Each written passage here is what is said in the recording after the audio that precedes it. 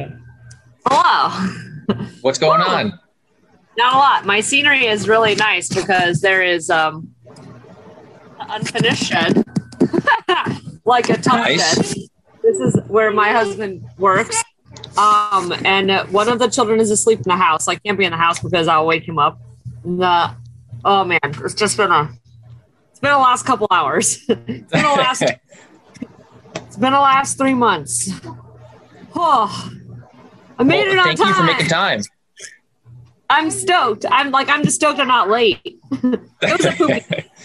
Oh yeah.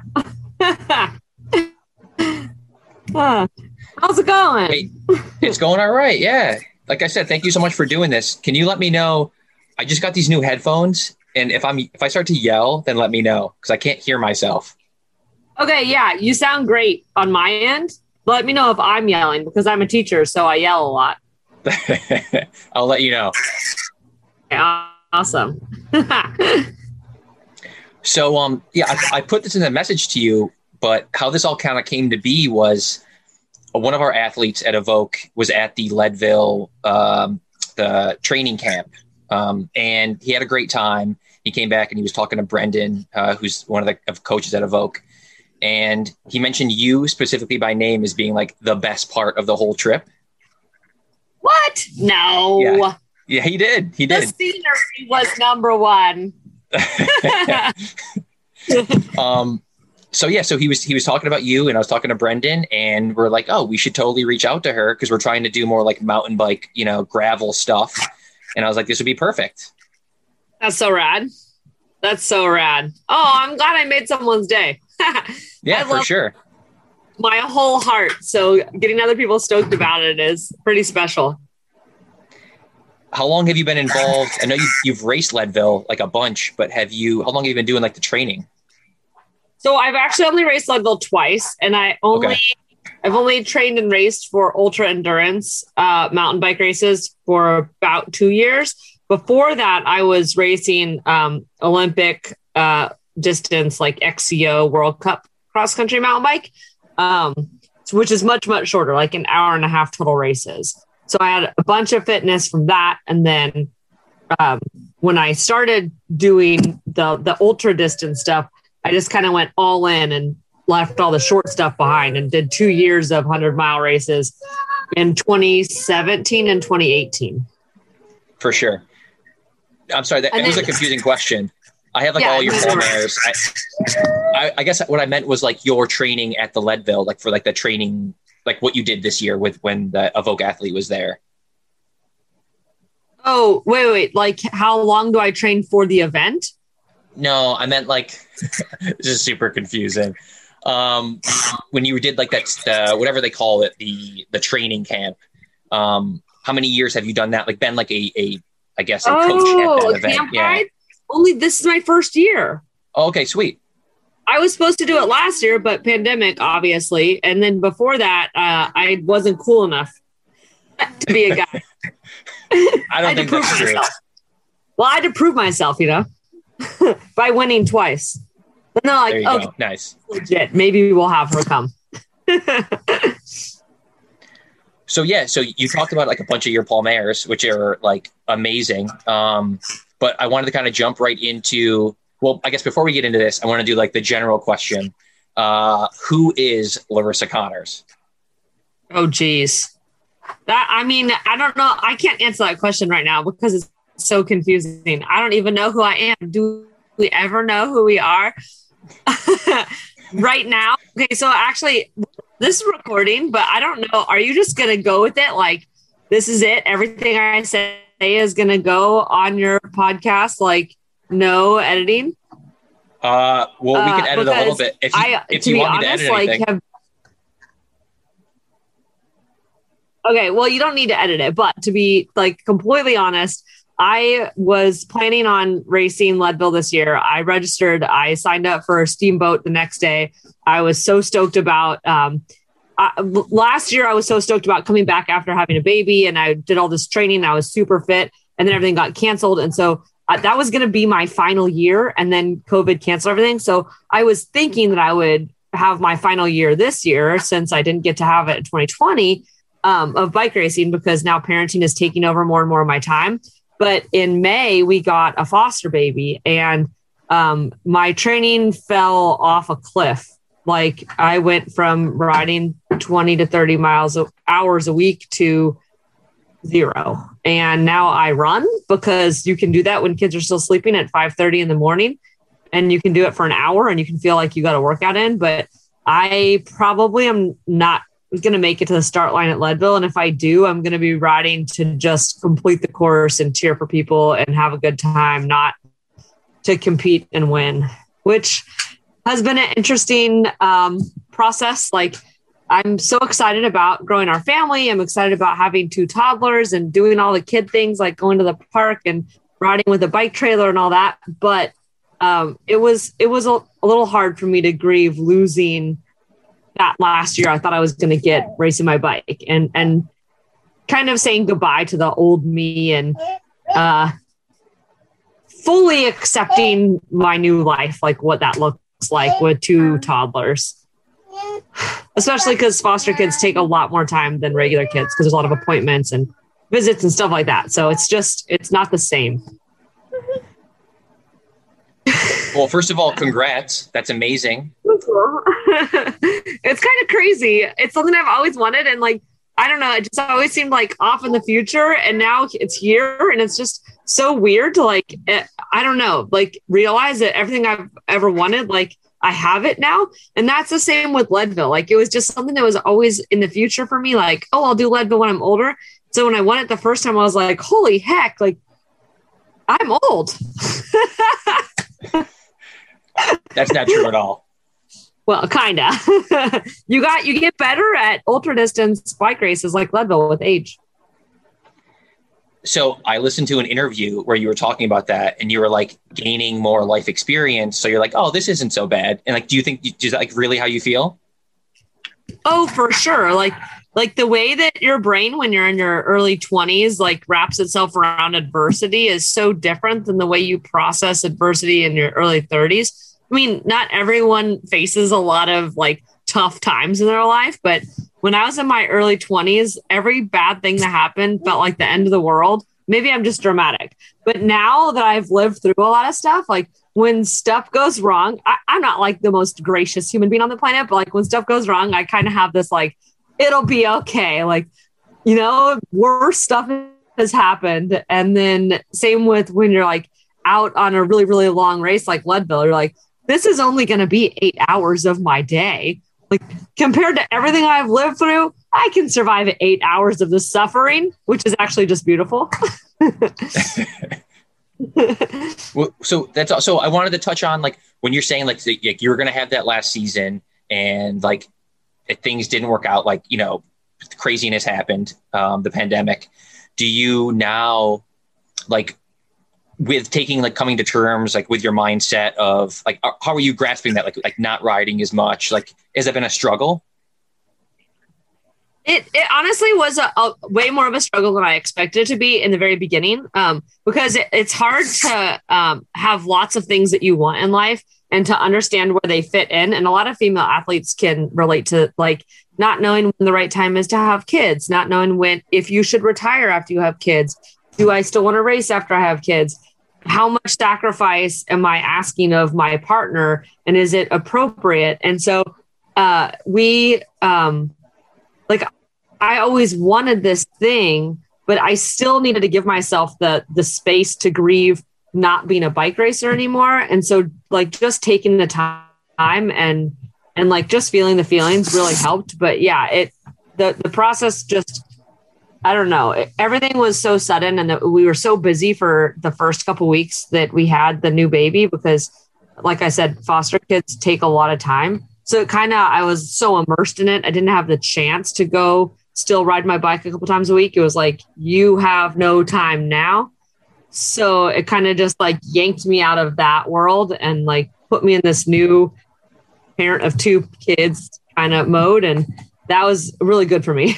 And then I started running and I got injured. And then I started running again. And I got injured and then I started running again. And now I'm like a trail runner. Do you think there's a future in competitive running for you? People keep asking me if I'm gonna be an ultra runner, if I'm gonna run the Leadville 100, which I like honestly kind of want to do. A friend texted me today, "You're gonna be in the Olympic marathon trials in 2024, aren't you?" I was like, no, I'm not. I don't think I'm fast. I just enjoy it and then get injured a lot. Did you do any running? So like when you were doing like cross country and then even like and then I know you went into ultra endurance and stuff. Were you doing any running during those stages?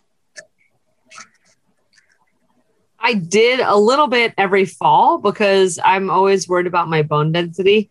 And as a cyclist, like you don't have a lot of impact. And so, and it's also like just fun to mix it up and do something different that's not just riding your bike all the time.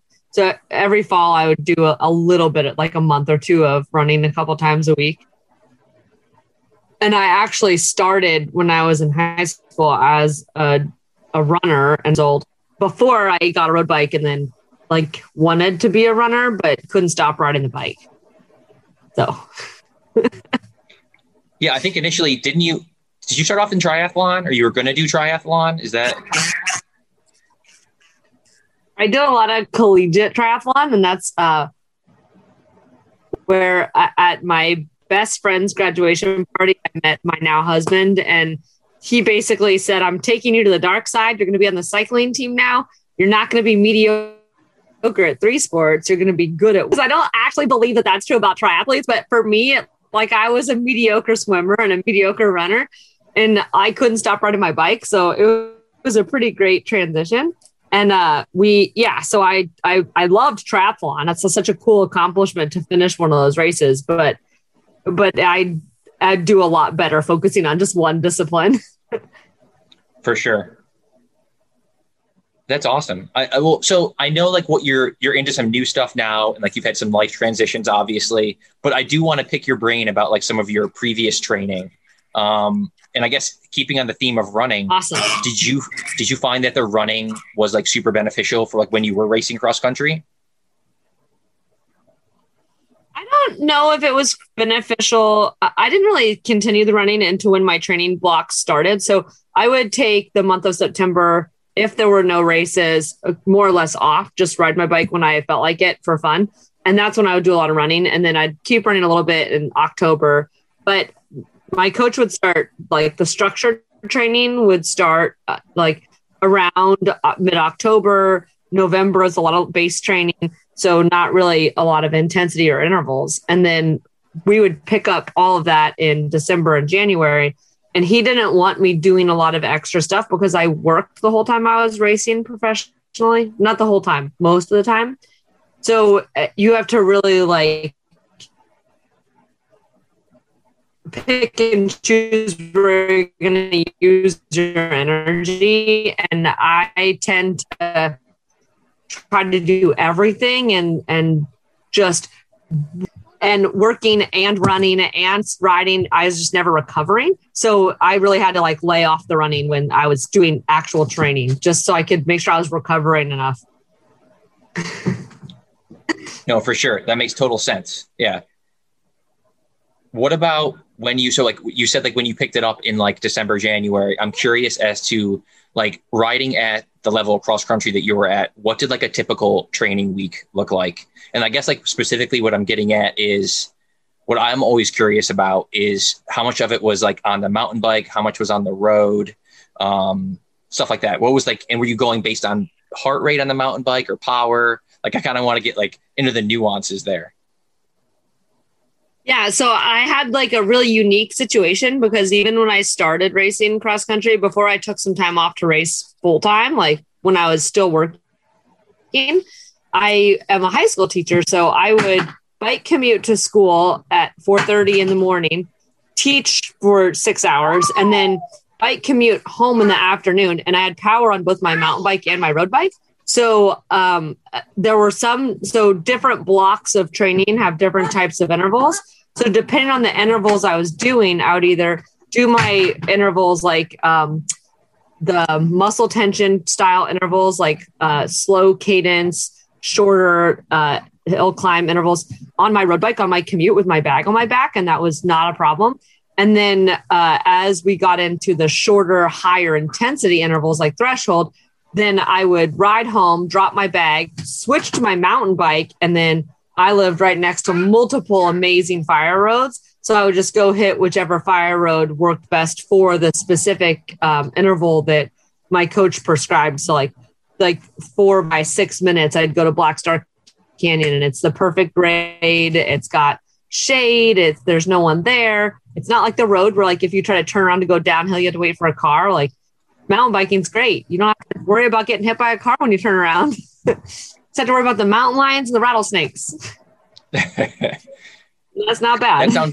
That sounds pretty amazing. Yeah. Here on the East Coast, at least where I am in New York, we don't have the opportunity. Like, you could take your mountain bike out on the road, but there's no like long fire roads like that. That's pretty amazing. Yeah, that's hard. Yeah. Yeah. It's so situational. Like, people in different parts of the country, like, what you have to work with is so different depending on like your location. And I didn't pick where we lived based on training. We kind of just ended up in this random canyon town, and just coincidentally, it was perfect for training to be a bike racer. For sure. That's awesome. Now, what about in those specific intervals? Did you have, I have so many training questions. Did you have, this is like pretty general and pretty like vanilla, but what's like your favorite and what was your least favorite interval that you were doing? Oh man. It really, so I like all of them. I have a love-hate relationship with all of them. Like, if I see my training plan ahead of time, like, obviously I'm like, oh, that sounds terrible. I can't do that. But the sweet spot, like, my coach calls them steady state. That's obviously everyone's favorite because it's your sweet spot and you're always successful when you're doing those, almost always. But I really like climbing repeat intervals. So the 4 by 6, the 4 by 8 minute, just like railing yourself as hard as you can go up a hill, and the power doesn't seem obtainable, but you like, there's so many of them that I've failed in my life that, I guess fail is not the right word, but then when you do actually hit the numbers on all 4 of them and you finish the last one stronger than the first, like, that sense of accomplishment, like, to me, that's as gratifying as winning a bike race. So that's my favorite because it's so hard and it feels impossible. And then you come away with it like feeling like a champion. Like, I'll be out on Black Star Canyon celebrating, like cheering for myself, and there's no one around and I'm just out there screaming, yes, I did it. Especially after a day of work and commute. You're like, how did I do that? And I know that I can totally relate to, I think everyone can relate to that feeling. It's like, I think you're like VO2 max intervals. It's like completing those is like, it's like an amazing feeling. Yeah. VO2 max. Those are the ones that are like the hardest.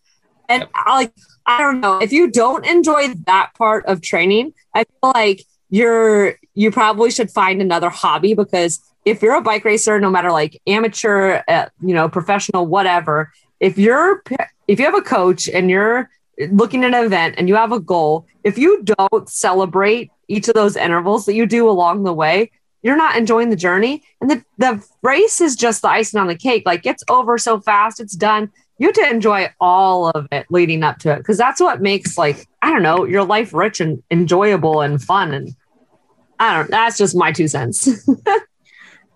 Well, I think we're getting like into your mindset here. Like, we're getting in the inner workings of like how you work. Because I think if you're a person who really enjoys VO2 max, then doing those long endurance, like doing Leadville and the endurance series that you did, the NUE, like, you have to enjoy like being in pain, which I think you clearly do. A little bit, maybe too much. A little too much. So I think it's a physiology thing too. Sorry. Least favorite? Oh yeah, I guess least favorite. Well, what's the least favorite? Over unders. Those things are the freaking worst. When you're like 2 minutes of VO2 and then 4 minutes of, I don't even know, threshold. And it's like, you're barely making the threshold numbers. Then you have to hit 2 full minutes of VO2 again, or like above VO2. And you're like, why does my coach hate me so much? And then he keeps telling me to do them. Like, I can't, I don't succeed. And he's like, okay, do them again tomorrow. And then like next week, and I'm like, when is this block going to end? Like, when can I move on to something different? These are so terrible. Yeah. I feel like that over under block usually does go on for longer than people want it to. Ever. But so what about with like those workouts, like say VO2 max and over unders, was either of those when you would complete them be like, okay, hey, I'm definitely race ready? It seems like you're kind of leaning towards the VO2 max. Well, I mean, I never really considered if I was race ready because like my season for cross country and for Leadville, like the ultra endurance stuff, stretched such a large portion of the year that like you go into the first block of races for cross country in like March and I don't know, maybe some people feel race ready in March, but it just never dawned on me that like at some point I was race ready. So, and I think I ride too much in the winter, and that came from living in Southern California. So I would come into the March races flying and I'd be placed a lot better than I did later in the year because everybody else is still building. And I'm already like up here, you can't go much up from here. But, yeah, I don't think I ever really considered whether or not I felt, I don't know. It was just like always, like you're always progressing upwards, always, always, always. And so it's like, there's always more to go. No, for sure. So that's kind of like when your season is so long like that, that's hard to plan that out. Like, you don't know, like kind of when you should be going hard and like you have the coach to plan that out. Did you find yourself your coach telling you to hold it back? Like, okay, hey, this is a long season. Let's take it easy. Were there a lot of conversations like that? Yeah, he tried really hard, but he tried really hard. For the cross country distance races, he definitely did pump the brakes a couple times and like put in a rest week or rest 2 weeks in the middle of like May or June, because he's like, the season's too long. It's not sustainable to be going this hard for this long. And the second year I raced Leadville, I wanted to race 600-mile races in 6 weeks, 100-mile mountain bike races at elevation in 6 weeks. And he was like, absolutely not. And I'm pretty sure he didn't want me to do the 4 that I did before Leadville. There was 4 in a row, a week off, and then Leadville. I wanted to throw in Telluride 100 and then have 6, but he was really nervous about doing 4 in a row. And Firecracker 50 was a Wednesday before the first 100-miler. So it was actually a lot of racing in a short period of time. But he was really good at being really calm about things and making decisions based on data. So if I say, I'm going to do these races and I go out and he's like nervous about it, he wouldn't communicate that feeling to me. He would just analyze the data and then adjust my training plan as he saw heart rate, power numbers doing certain things. And then make sure that if it was a problem, we correct it before it's too late for the big goal, which was always Leadville. And apparently the first year I did too many races that summer too. And he said he was very nervous about it all summer. Well, correct me if I'm wrong here, but I think that those 4 or 5 you did, I think you won them all, right? I think I've won every 100-mile mountain bike race I've done. So that's got to be an interesting conversation after the fact. Yeah, small fields. Okay, yeah. Well, and now I'm pissed because I wanted to do 5. I want to do 6 in 6 weeks. Like, how cool would that be to race 600 miles in 6 weeks? I mean, I'm no Lael Wilcox, but it just seems like a kind of a cool achievement. That's like Netflix documentary stuff. And then I ended up with Rhabdo and had a baby. Yeah, perfect. Well, we missed. So yeah, so I want to ask you. I want to ask you about that. That was like, I want to like talk about like your mindset, and like we talked about that a little bit earlier. But when that happened, first of all, I tried to look it up. Rhabdomyolysis. I'm saying it wrong. but can you explain like a little bit of like what that is? Yeah. So I'm pretty sure there's a genetic component to it that like some people's body doesn't build up lactic acid or flush out the lactic acid the same way everyone else's does. So when I go hard, like I still get muscle soreness and I still get cramps and I still have a wall I hit when I go hard and I still have sore legs after a hard race. But I think there is some kind of a genetic component that means that my body doesn't process lactic acid like other people's. So when I was racing Laruda, I think the whole summer of all those 5 races, those 500 milers, plus then I only took like a day off and then I went and did another NUE. So I was racing all the way through November 1st, which was when Laruda started. And then when Laruda, the first day is, I don't know how long, 60 miles or 50 miles, but it's really hard. And there's a lot of running through the jungle. And I just went way, way, way, way too hard. And it was hot and humid. And I thought I was eating and drinking, but I guess maybe I wasn't. So I got heat stroke. And then my body started metabolizing muscle. And the classic symptom is that your pee looks like Coca-Cola, which it did. And the next day I got on my bike and tried to race the second stage because everyone told me that I was fine. And that I like, oh, you're just sore because day 1 is hard. So, and then I ended up having to drop out and going to the hospital because I couldn't stand over my bike with my knees bent. I either had to have my legs fully locked out, knees locked, or sitting on the saddle. And the stage was up a volcano and then down the volcano. You can't go down 20 miles without bending your knees. This doesn't work. You're going to crash. So I made it up the volcano, but I did not make it down. Oh my what a gosh. waste.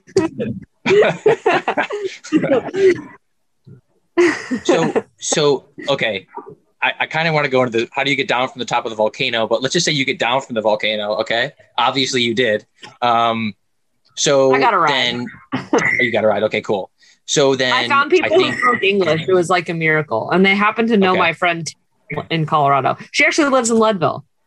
Isn't that such a weird coincidence? Yeah. And she's a doctor. And she was like, holy shit, Larissa, you need to go to the hospital this instant. And I was like, but what if I get back on my bike and keep going? She's like, no, you're going to die. Yeah. You are a crazy person, but I think that's what you need to do these events. It sounds like be missing some brain cells. Yeah.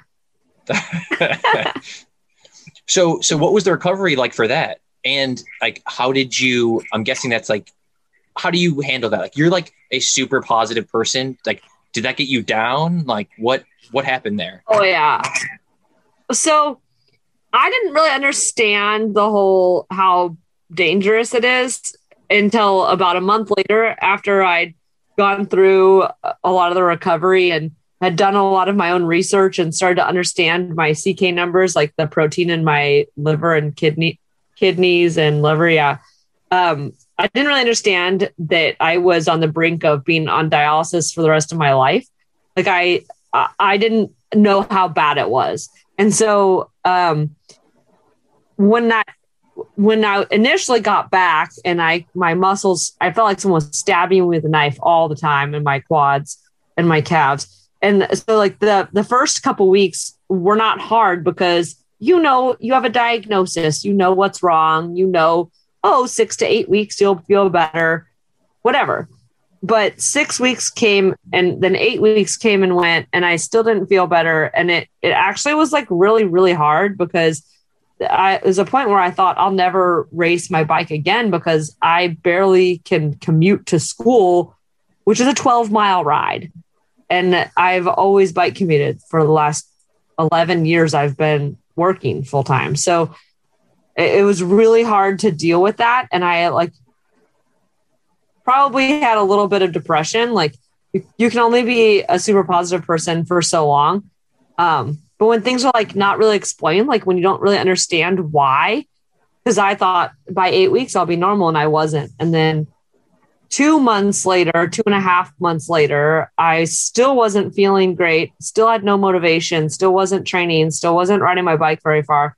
and I went for a mountain bike ride with a friend, and I said, it's really weird, but I just don't like coffee anymore. And the friend was like, are you a freaking idiot? You need to take a pregnancy test. And I did, and it's because I was pregnant. So I don't know when the recovery from rhabdo stopped and the making another human symptoms started, but like somewhere in there, that's why I wasn't feeling better. And so that was like a huge sigh of relief that, oh, praise the universe, I might race my bike again, but I'm making a baby.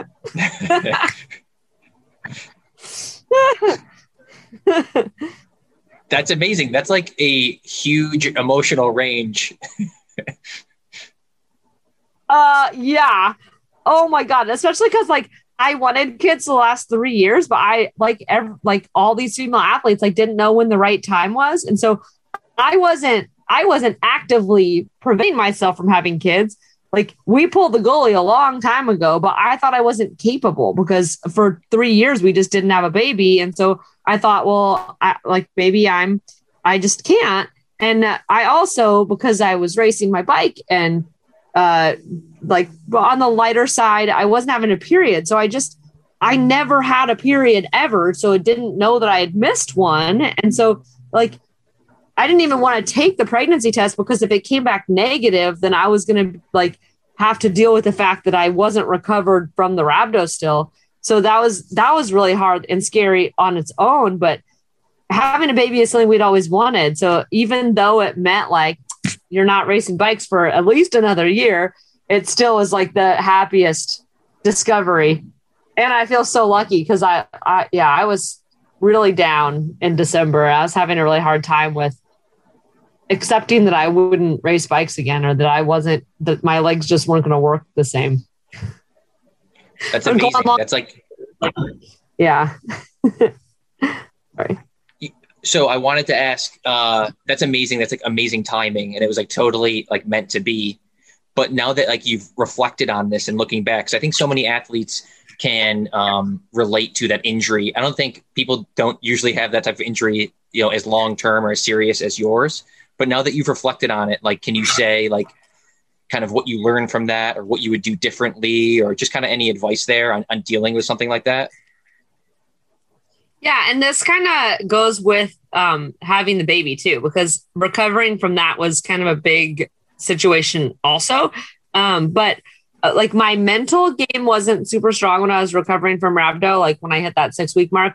But I feel like what I've learned in my past, like all the bike racing I've done, is that you like really need to respect your body. And so when I was going through the process of recovering from rhabdo and the birth of Addie, I didn't look at power at all or heart rate. I didn't look at numbers for a long time. And I also like very much, I still had a coach and he still was involved, but I only rode when I felt like it. So I shut everything else out and listened to my body. And I know a lot of women who rode their bike all the way until their baby was born and got back on 2 weeks later and were putting out the same power numbers they had before. But everybody is different. And so respecting your own body and your own mind is really important, because my mind wasn't in it when I was 6 months pregnant, I crashed pretty bad and had a gnarly concussion. And then I was like, you can't keep riding your bike because you're going to hurt the baby if you keep riding your bike. So everybody's different, but you have to follow your own path, because if you try to push yourself to get back in 6 weeks like somebody else or whatever, it's just going to be frustrating and disappointing, and you're not going to enjoy the process. And those 6 weeks are going to go by so fast. Like the whole year of being pregnant, I don't even remember it. Was I even pregnant? Wait, we have... No, I think that's amazingly great advice, because I think people generally do the exact opposite of that. And they're like, I'm going to be fine in 1 week, and it just doesn't work like that. I wanted to be like, I in my head, like it seemed like it'd be so cool to like get back on my bike 2 days after the baby was born. But the rhabdo, that was another way the rhabdo was a blessing, is that it took me back to square zero. And then when I found out I was pregnant, I had no fitness because of the rhabdo. And so I couldn't keep training through my pregnancy. I couldn't maintain any fitness because I didn't have any fitness to maintain. And so the pressure of seeing other people like Sonia Looney train through her pregnancy at the same time I was pregnant, like I didn't feel that pressure because I didn't have any fitness to maintain. That's sad. So let's say let's jump ahead then a little bit. So let's say you have baby, have the baby, have kiddo. What does training look like? How do you like pick it up again? Like you're easing back into it. Like what's that process like?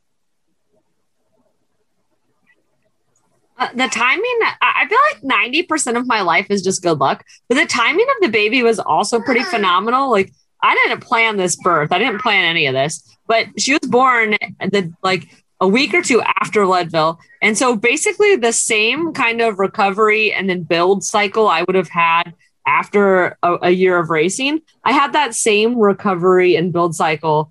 Like I didn't ride my bike at all in September, and in October, I rode when I felt like it. And in November, I started doing longer rides. And on the weekend, I'd have, like a 3-hour ride that was planned by the coach. And then in December, I again started actually looking at structured training and started going back to doing the things I was doing pre-baby to get ready for a season of racing for the year of 2020.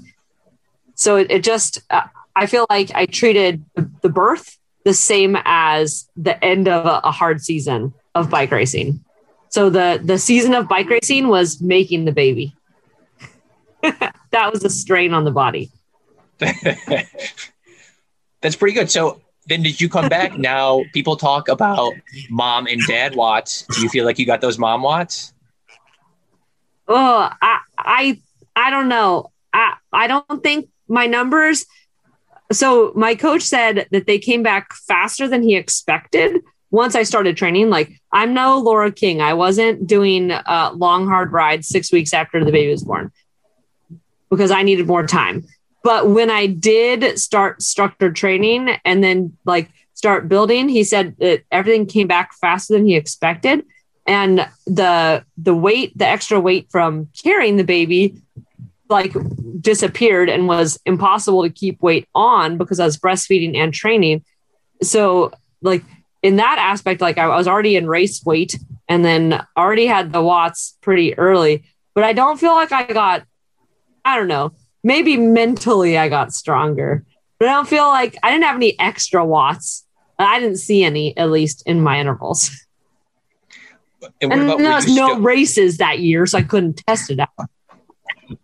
That's a bummer. I know. But what about, were you stoked to get back to like structure? Were you looking forward to like, oh, I'm going to have intervals. I'm going to have like stuff on my calendar. Was that exciting? Yes. Oh my gosh. Like, I think this is true about a lot of professional athletes. Like the structure keeps me sane. So like knowing like I have these workouts I have to do, I need to ride my bike this many times a week. Like if I just have nothing, it's like, well, I'm just going to go run 10 miles a day every day. And then I break myself. It's not good. But if someone like you need to run 3 miles today at 7:30 pace, that 3 miles turns into 10. You're like, I don't know what happened. It just kept running. Yeah, you definitely need someone to keep you in check. And I feel like especially someone who's doing ultra endurance events, like you're just going to keep going and going and going. So that's definitely, it sounds like a necessity for you and for anyone who's at the pointy end of these races.